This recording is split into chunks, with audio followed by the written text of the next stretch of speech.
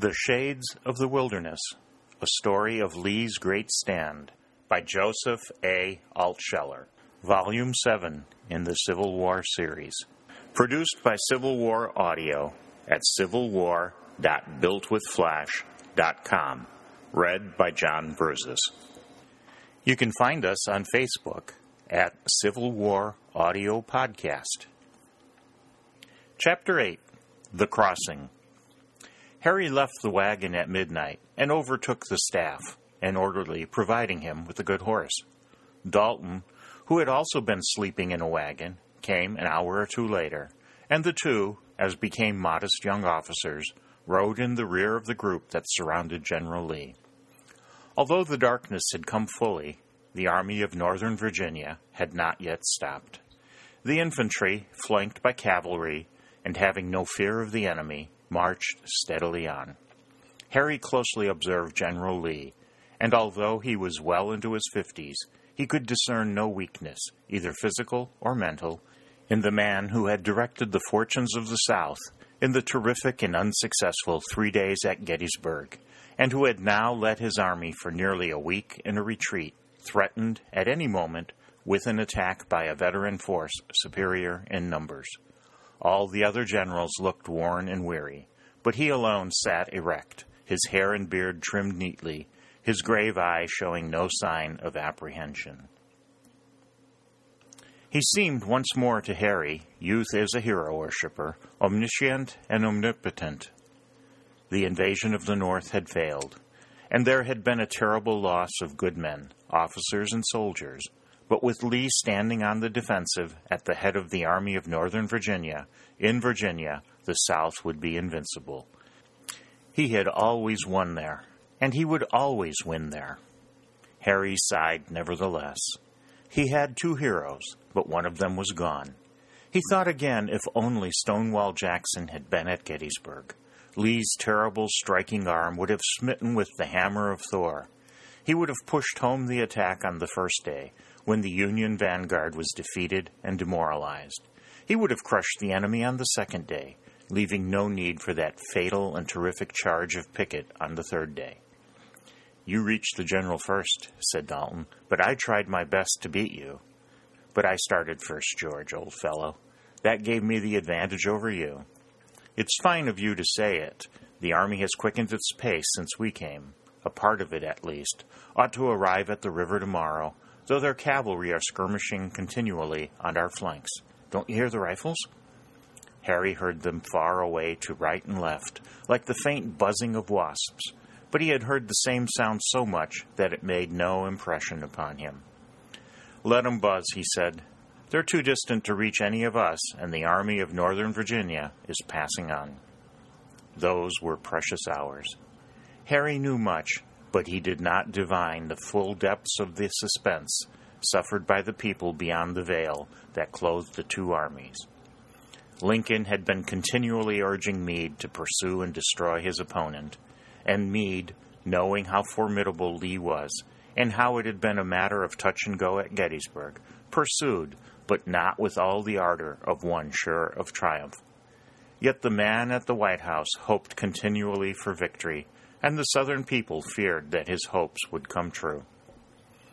It became sure the next day that they would reach the Potomac before Meade could attack them in flank, but the scouts brought word that the Potomac was still a deep and swollen river, impossible to be crossed unless they could rebuild the bridges. Finally, the whole army came against the Potomac, and it seemed to Harry that its yellow flood had not diminished one particle since he left. But Lee acted with energy. Men were set to work at once building a new bridge near Falling Waters. Parts of the ruined pontoon bridges were recovered, and new boats were built in haste. But while the workmen toiled, the army went into strong positions along the river between Williamsport and Hagerstown. Harry found himself with all his friends again, and he was proud of the army's defiant attitude. Meade and the Army of the Potomac were not far away, it was said, but the youthful veterans of the South were entirely willing to fight again. The older men, however, knew their danger. The disproportion of forces would be much greater than at Gettysburg, and even if they fought a successful defensive action with their back to the river, the Army of the Potomac could bide its time and await reinforcements. The North would pour forth its numbers without stint. Harry rode to Sherburne with a message of congratulations from General Lee, who told him that he had selected the possible crossing well, and that he had shown great skill and valor in holding it until the army came up. Sherburne's flush of pride showed under his deep tan. "I did my best," he said to Harry, who knew the contents of the letter, "and that's all any of us can do. But General Lee has a way of inspiring us to do our best." "It's so, and it's one of the reasons why he's such a great general. Watch those bridge builders work, Harry. They're certainly putting their souls and strength into it. And they have need to do so. The scouts say that the Army of the Potomac will be here before tomorrow. Don't you think the river has fallen somewhat, Colonel?" "A little, but look at those clouds over there, Harry. As surely as we sit here, it's going to rain. The rivers were low that we might cross them on our march into the north, just smoothing our way to Gettysburg. And now that Gettysburg has happened, they're high so we can't get back to the south. It looks as if luck were against us. But luck has a habit of changing." Harry rode back to headquarters, whence he was sent with another dispatch to Colonel Talbot, whom he found posted well in advance with the Invincibles. "This note," said the colonel, "bids us to watch thoroughly. General Meade and his army are expected on our front in the morning, and there must be no chance for a surprise in the night, say a dash by their cavalry, which would cut up our rear guard or vanguard. Upon my soul, I don't know what to call it. Harry, as you can see by the note itself, you're to remain with us until about midnight, and then make a full report of all that you and I and the rest of us may have observed upon this portion of the front or rear, whichever it may be. Meanwhile, we share with you our humble rations." Harry was pleased. He was always glad when chance or purpose brought him again into the company of the Invincibles. St. Clair and Langdon were his oldest comrades of the war, and they were like brothers to him. His affection for the two colonels was genuine and deep. If the two lads were like brothers to him, the colonels were like uncles. "Is the northern vanguard anywhere near?" asked Harry. "Skirmishing is going on only 4 or 5 miles away," replied Colonel Talbot. "It is likely that the sharpshooters will be picking off one another all through the night, but it will not disturb us. That is a great curse of war. It hardens one so for the time being. I'm a soldier, and I've been one all my life, and I suppose soldiers are necessary, but I can't get over this feeling. Isn't it the same way with you, Hector?" "Exactly the same, Leonidas," replied Lieutenant Colonel Hector St. Hilaire. "You and I fought together in Mexico, Leonidas, then on the plains, and now in this gigantic struggle. But under whatever guise and wherever it may be, I find its face always hideous. I don't think we soldiers are to blame. We don't make the wars, although we have to fight them." "Increasing years, Hector, have not dimmed those perceptive faculties of yours, which I may justly call brilliant." "Thanks, Leonidas. You and I have always had a proper conception of the worth of each other." "If you will pardon me for speaking, sir," said St. Clair, "there is one man I'd like to find when this war is over." "What is the appearance of this man, Arthur?" asked Colonel Talbot. "I don't know how exactly he looks, sir, though I've heard of him often, and I shall certainly know him when I meet him. You understand, sir, that, while I've not seen him, he has very remarkable characteristics of manner." "And what may those be, Arthur? Are they so salient that you would recognize them at once?" "Certainly, sir. He has an uncommonly loud voice, which he uses nearly all the time and without restraint. Words fairly pour from his tongue. Facts he scorns. He soars aloft on the wings of fancy. Many people who have listened to him have felt persuaded by his talk, but he is perhaps not so popular now. An extraordinary person, Arthur, but why are you so anxious to find him?" "Because, sir, I wish to lay upon him the hands of violence. I would thrash him and beat him until he yelled for mercy, and then I would thrash him and beat him again.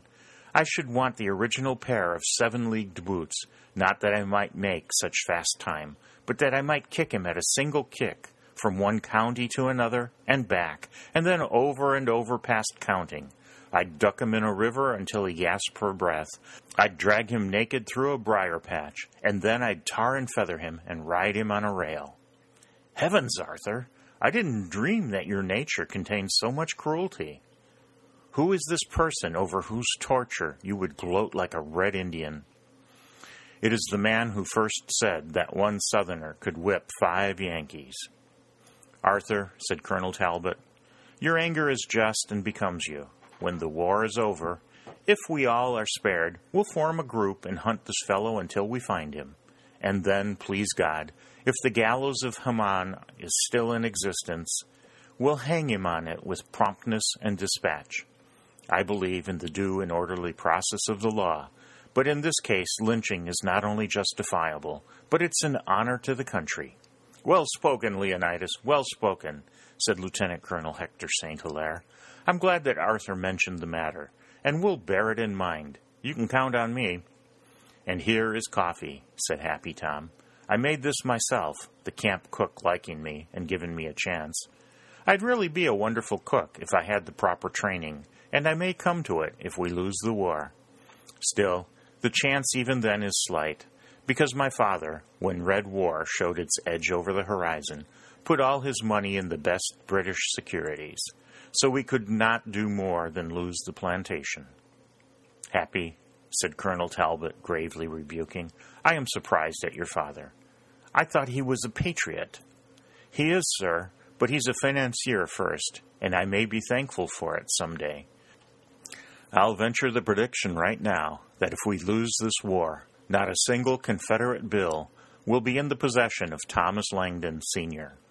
Others may have bales of it, worth less than per pound than cotton, but not your humble servant's father, who, I sometimes think, has lots more sense than your humble servant's father's son. Colonel Talbot shook his head slowly. Finance is a mystery to me, he said. In the dear old South that I have always known, the law, the army, and the church were and are considered the high callings. To speak in fine, rounded periods was considered the great gift. In my young days, Harry, I went with my father by stagecoach to your state, Kentucky, to hear that sublime orator, the great Henry Clay. What was he speaking about, sir? Asked Harry. I don't remember. That's not important. But surely he was the noblest orator God ever created in his likeness. His words flowing like music and to be heard by everybody, even those furthest from the speaker, made my pulse beat hard and the blood leap in my veins. I was heart and soul for his cause, whatever it was, and yet, I fear me, though I do not wish to hurt your feelings, Harry, that the state to which he was such an ornament has not gone for the South with the whole spirit that she should have shown. She has not even seceded. I fear sometimes that you Kentuckians are not altogether Southern. You border upon the North, and stretching as you do a long distance from east to west, and a comparatively short distance from north to south, you thus face 3 northern states across the Ohio, Indiana, and Illinois, and the pull of 3 against 1 is strong. You see your position, don't you? 3 Yankee states facing you from the north, and only 1 southern state, Tennessee, lying across your whole southern border. That is 3 against 1. I fear that these odds have had their effect, because if Kentucky had sent all her troops to the south, instead of 2/3 of them to the north, the war would have been won by us ere this. I admit it, said Harry regretfully. My own cousin, who was more like a brother to me, is fighting on the other side. Kentucky troops on the Union side have kept us from winning great victories, and many of the Union generals are Kentuckians. I grieve over it, sir, as much as you do. But you and your people should not take too much blame to yourselves, Harry, said Lieutenant Colonel St. Hilaire, who had a very soft heart. Think of the many influences to which you are exposed daily. Think of those 3 Yankee states sitting there on the other side of the Ohio, Indiana, and Illinois, and staring at you so long and so steadily that, in a way, they exerted a certain hypnotic force upon you. No, my boy, don't feel badly about it, because the fault, in a way, is not so much yours as it is that of your neighbors. At any rate, said Happy Tom, with his customary boldness and frankness, "we're bound to admit that the Yankees beat us at making money." "Which may be more to our credit than theirs," said Colonel Talbot with dignity. "I found it more conducive to integrity and a lofty mind to serve as an officer at a modest salary in the Army, rather than to gain riches in trade. But somebody has to pay the Army, sir. Thomas, I regret to tell you that inquiry can be pushed to the point of vulgarity. I have been content with things as they were, and so should you be. Ah, there, our brave boys are singing the noble battle song of the South. Listen how it swells. It shows a spirit unconquerable." Along the great battle front swelled the mighty chorus. "Come, brothers, rally for the right. The bravest of the brave sends forth her ringing battle cry beside the Atlantic wave. She leads the way in honor's path. Come, brothers, near and far, come rally round the bonny blue flag that bears a single star." A fine song most truly," said Colonel Talbot. "It heartens one gloriously." But Harry, usually so quick to respond, strangely enough felt depression. He felt suddenly, in all its truth, that they had not only failed in their invasion, but that the escape of the army was yet a matter of great doubt. The mood was only momentary, however, and he joined with all his heart as the mighty chorus rolled out another verse. "Now Georgia marches to the front, and beside her come her sisters by the Mexique Sea, with pealing trump and drum, till answering back from hill and glen, the rallying cry afar, a nation hoists the bonny blue flag that bears a single star." They sang it all through, and over again, and then, after a little silence, came the notes of a trumpet from a far distant point. It was played by powerful lungs, and the wind was blowing their way, but they heard it distinctly. It was a quaint, syncopated tune, but not one of the Invincibles had any doubt that it came from some daring detachment of the Union Army. The notes, with their odd lilt, seemed to swell through the forest, but it was strange to both of the colonels. "Do any of you know it?" asked Colonel Talbot. All shook their heads, except Harry. "What is it, Harry?" asked Talbot. "It's a famous poem, sir, the music of which has not often been heard, but I can translate from the music into words the verse that has just been played. In their ragged regimentals stood the old Continentals, yielding not. When the grenadiers were lunging, and like hail fell the plunging cannon shot, when the files of the isles from the smoky night encampment bore the banner of the rampant unicorn, and grummer, grummer, rolled the roll of the drummer through the morn." The bugler played on. It was the same tune, curious, syncopated, and piercing the night shrilly. Whole brigades of the South stood in silence to listen. "What do you think its meaning is?" asked Lieutenant Colonel St. Hilaire. "It's an answer to our song, and at the same time a reproach," replied Harry, who had jumped at once to the right conclusion. "The bugler intends to remind us that the old Continentals who stood so well were from both North and South, and perhaps he means, too, that we should stand together again instead of fighting each other." "Then let the North give up at once," snapped Colonel Talbot. "But in the trumpeter's opinion, that means we should be apart forever. Then let him play on to ears that will not heed." But the bugler was riding away. The music came faintly, and then died in one last sighing note. It left Harry grave and troubled, and he began to ask himself new questions. If the South succeeded in forcing a separation, what then? But the talk of his comrades drove the thought from his mind. Colonel Talbot sent St. Clair, Langdon, and a small party of horsemen forward to see what the close approach of the daring bugler meant. Harry went with them. Scouts in the brushwood quickly told them that a troop of Union cavalry had appeared in a meadow some distance ahead of them, and that it was one of their number who had played the song on the bugle. Should they stalk the detachment and open fire? St. Clair, who was in command, shook his head.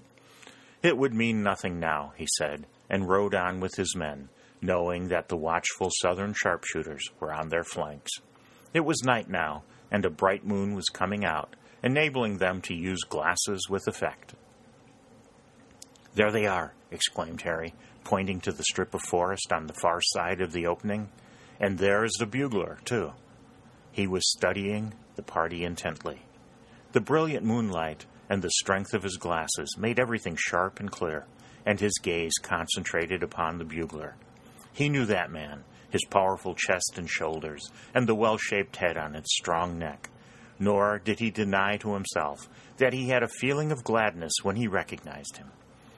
"It's none other," he said aloud.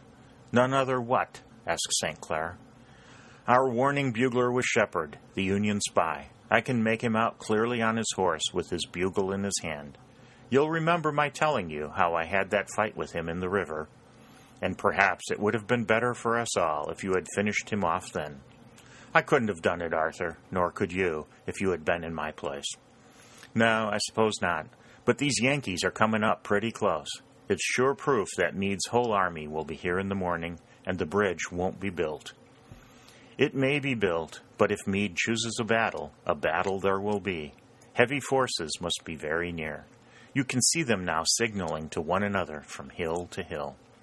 "So I do, and this is as far as we ought to go. 100 yards or two farther, and we'll be in the territory of the enemy's sharpshooters instead of our own." They remained for a while among some bushes, and secured positive knowledge that the bulk of the Army of the Potomac was drawing near. Toward midnight, Harry returned to his commander-in-chief, and found him awake and in consultation with his generals under some trees near the Potomac. Longstreet, Rhodes, Pickett, Early, Anderson, Pender, and a dozen others were there, all of them scarred and tanned by battle, and most of them bearing wounds. Harry stood back, hesitating to invade this circle, even when he came with dispatches, but the commander-in-chief, catching sight of him, beckoned. Then, taking off his cap, he walked forward and presented a note from Colonel Talbot. It was brief, stating that the enemy was near, and Lee read it aloud to his council. "And what were your own observations, Lieutenant Kenton?" asked the commander-in-chief. "As well as I could judge, sir, the enemy will appear on our whole front soon after daybreak, and will be in great enough force to defeat us. Not while you lead us, sir." "A courtier, truly a courtier!" exclaimed Stuart, smoothing the great feather of his gorgeous hat, which lay upon his knee. Harry blushed. "It may have had that look," he said, "but I meant my words." "Don't tease the lad," said the crippled Ewell. "I knew him well on Jackson's staff, and he was one of our bravest and best." "A jest only," said Stuart. "Don't I know him as well as you, Ewell? First time I saw him, he was riding alone among many dangers to bring relief to a beleaguered force of ours." "And you furnished that relief, sir," said Harry. "Well, so I did, but it was my luck, not merit." "Be assured that you have no better friend than General Stuart," said General Lee, smiling. "You have done your duty well, Lieutenant Kenton, and as these have been arduous days for you, you may withdraw and join your young comrades of the staff." Harry saluted and retired.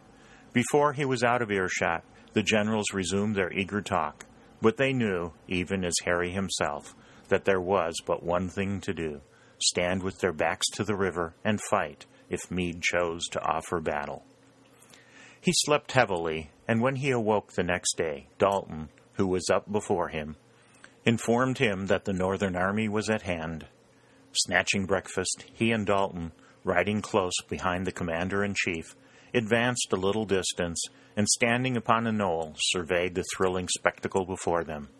Far along the front stretched the Army of the Potomac, horse, foot, and guns, come up with its enemy again. Harry was sure that Meade was there, and with him Hancock and Buford and Warren and all the other valiant leaders whom they had met at Gettysburg. It was 9 days since the close of the great battle, and doubtless the North had poured forward many reinforcements, while the South had none to send. Harry appreciated the full danger of their situation, with the larger army in front of them and the deep and swollen torrent of the Potomac behind them. But he did not believe that Meade would attack. Lee had lost at Gettysburg, but in losing he had inflicted such losses upon his opponent that most generals would hesitate to force another battle. The one who would not have hesitated was consolidating his great triumph at Vicksburg. Harry often thought afterward what would have happened had Grant faced Lee that day on the wrong side of the Potomac. His opinion that Meade would not attack came from a feeling that might have been called atmospheric, an atmosphere created by the lack of initiative on the Union side. No clouds of skirmishers, no attacks of cavalry, very little rifle firing of any kind, merely generals and soldiers looking at one another. Harry saw, too, that his own opinion was that of his superior officer. Watching the commander-in-chief intently, he saw a trace of satisfaction in the blue eyes. Presently, all of them rode back. Thus that day passed, and then another wore on. Harry and Dalton had little to do. The whole Army of Northern Virginia was in position, defiant, challenging even, and the Army of the Potomac made no movement forward. Harry watched the strange spectacle with an excitement that he did not allow to appear on his face. It was like many of those periods in the great battles in which he had taken a part, when the combat died, though the lull was merely the omen of a struggle soon to be more frightful than ever. But here the struggle did not come. The hours of the afternoon fell peacefully away, and the general and the soldiers still looked at one another. "They're working on the bridge like mad," said Dalton, who had been away with a message, "and it will surely be ready in the morning. Besides, the Potomac is falling fast. You can already see the muddy lines that it's leaving on its banks." "And Meade's chance is slipping away," said Harry exultingly. "In 3 hours it will be sunset. They can't attack in the night, and tomorrow we'll be gone. Meade has delayed like McClellan at Antietam, and, doubtless as McClellan did, he thinks our army much larger than it really is." "It's so," said Dalton. "We're to be delivered, and we're to be delivered without a battle that we could ill afford, even if we won it."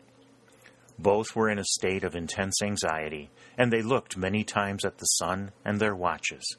Then they searched the hostile army with their glasses. But nothing of moment was stirring there. Lower and lower sank the sun, and a great thrill ran through the Army of Northern Virginia.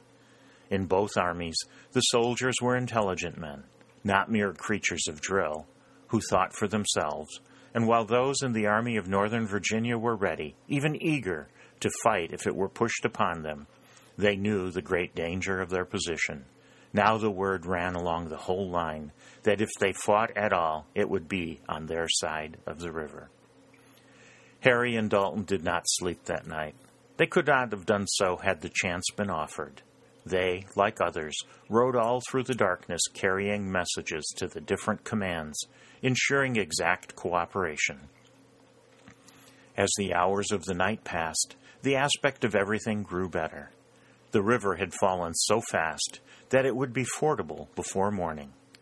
But after midnight the clouds gathered, thunder crashed, lightning played, and the violent rain of a summer storm enveloped them again.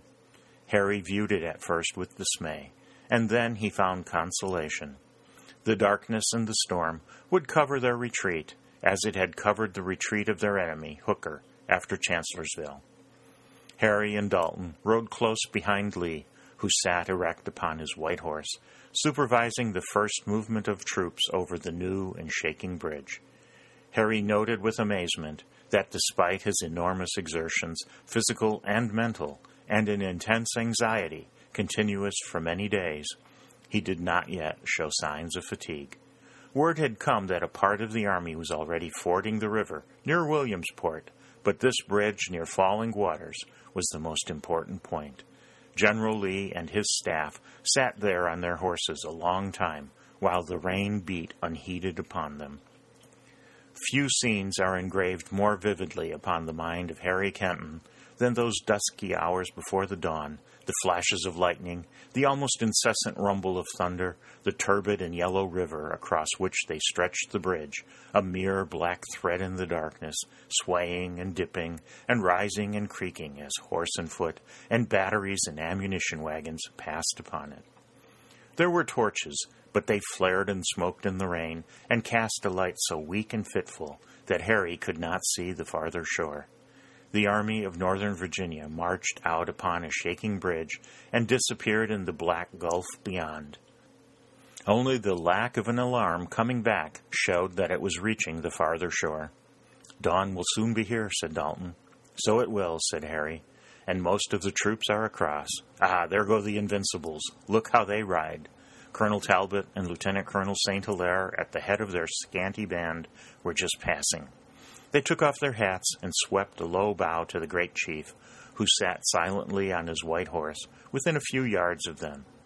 Then, side by side, they rode upon the shaking bridge, followed by Langdon, St. Clair, and their brave comrades, and disappeared where the bridge disappeared, in the rain and mist. "Brave men," murmured Lee.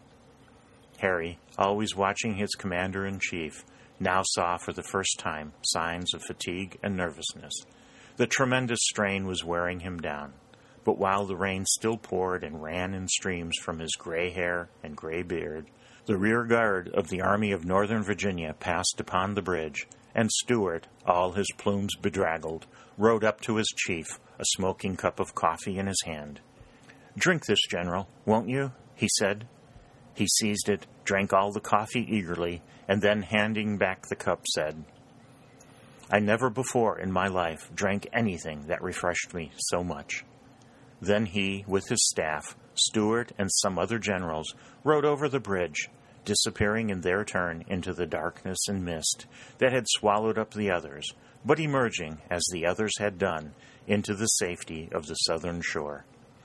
Meade and his generals had held a council the night before, but nearly all the officers advised against attack.